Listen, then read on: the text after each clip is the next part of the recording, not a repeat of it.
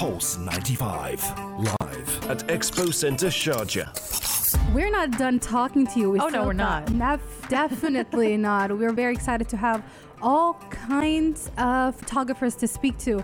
And our last interview for the day, not the entire show, because we do come back next Saturday, is Aidan J. Sullivan. How are you doing? I'm doing very well. Thank you very much.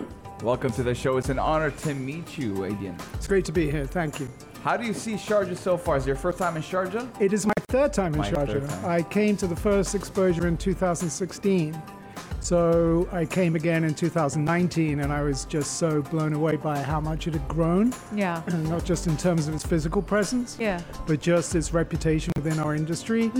It's been remarkable. So how different is it to this year? Well, I think it's bigger, but and you know, brighter. There's Right. much more content. But I think, you know, what we found in 2019 was that there's amazing kind of opportunity for photographers, the industry to get together and be together. And Right. of course, now in 2021, that has never been more important. So, you know, talking to friends like Brendan Sturton, who said on stage that he hadn't actually been able to speak to anybody for 9 months. So it was really nice to be here and just meet people. So it's very much a community thing as well, which makes it very important. Absolutely. Now, when we look up your biography, it just goes on, mashallah, for a long time. You've had lots of accolades, lots of changes and whatnot. Can you tell us about your journey? Well, I've been in this industry for 125 years, so no doubt there's going to be a lot of change. But no, I mean, I came up through a pretty traditional route. I got a job in a local newspaper at the age of 17.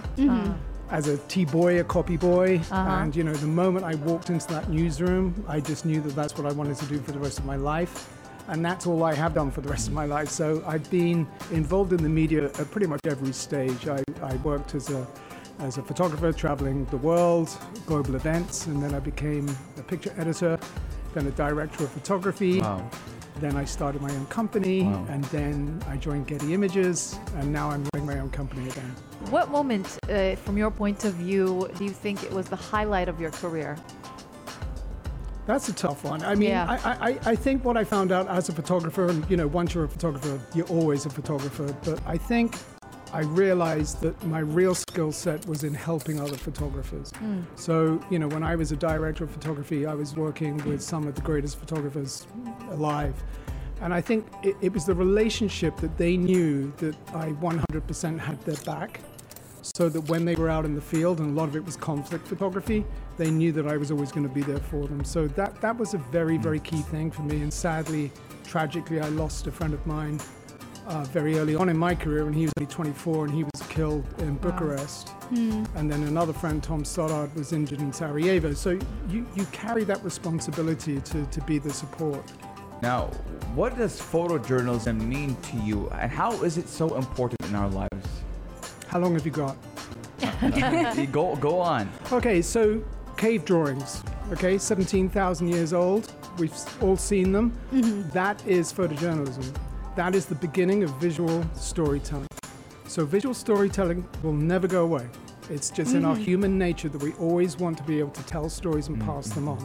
What has changed is the way that that is disseminated, distributed, and captured. You know, we now have digital photography. We now have, you know, Instagram that goes to hundreds of millions of people. I mean, National Geographic have 150 million followers. So it's the same principle. It's visual storytelling, and that's what photojournalism is. And it is powered by passion.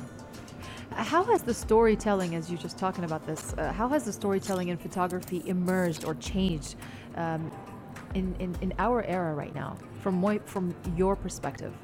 I think it's just the fact that everybody has access to the tools to be able to create visual content. So it's harder It's easier for the photographer.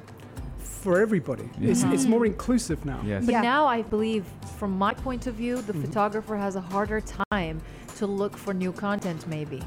I Because think everything now, or was before, especially before COVID, was so accessible, and everybody would travel really. Yeah, I mean, that's just a blip. That's a pause. I mean, you know, photojournalists will always find a way to get to where they have to Right. go. That's part Yeah. of the skill set. So, Yeah. you know, if you can't go to the story in Uganda, you do it in your own street. Yeah. So, you know, Lindsay Adario, a photographer that I work with very closely, she couldn't travel, so she was covering all the hospitals in London. So they will always find a way. That's So it's super easier interesting. from your point of view nowadays. Nothing's ever easy. It's harder to get the funding. That's Yeah. that's Yeah. the tricky bit. So But the tools they're easier Yeah. to access. digital is Yeah. amazing. You know, getting followers on Instagram Yeah. is very important. So we'd like to know more about the industry. If you can tell us, how do you exactly go into it? Because when we listen to people talk about photographers, we think of freelance journalists or freelance photographers, photojournalism. It's a very solo thing. Can you tell us about Getty Images and whatnot and your own company? Can you tell us a little bit more about that? Yeah, I mean, I think these days, you know, the way I entered the industry is very different now. You're not going to be able to get that lucky break. It's really not that easy. So it's hard work, and it's just thinking outside the box. You know, what can you do that's different, that's going to make you different, that's going to make you stand out?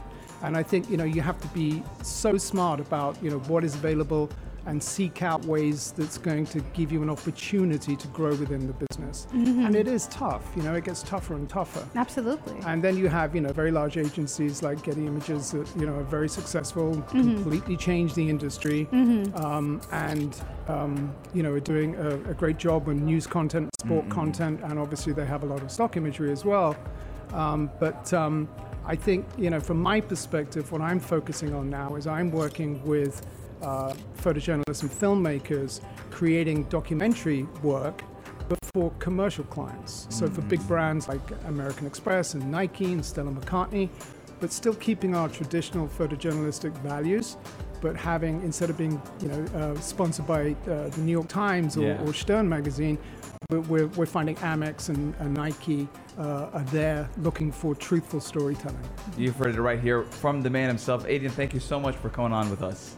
Absolute pleasure. Thank you so much. Thank you so much. And we're not done. Well, we're done for today, but we'll be back on Saturday from 4 p.m. to 6 p.m. only here on Pulse 95.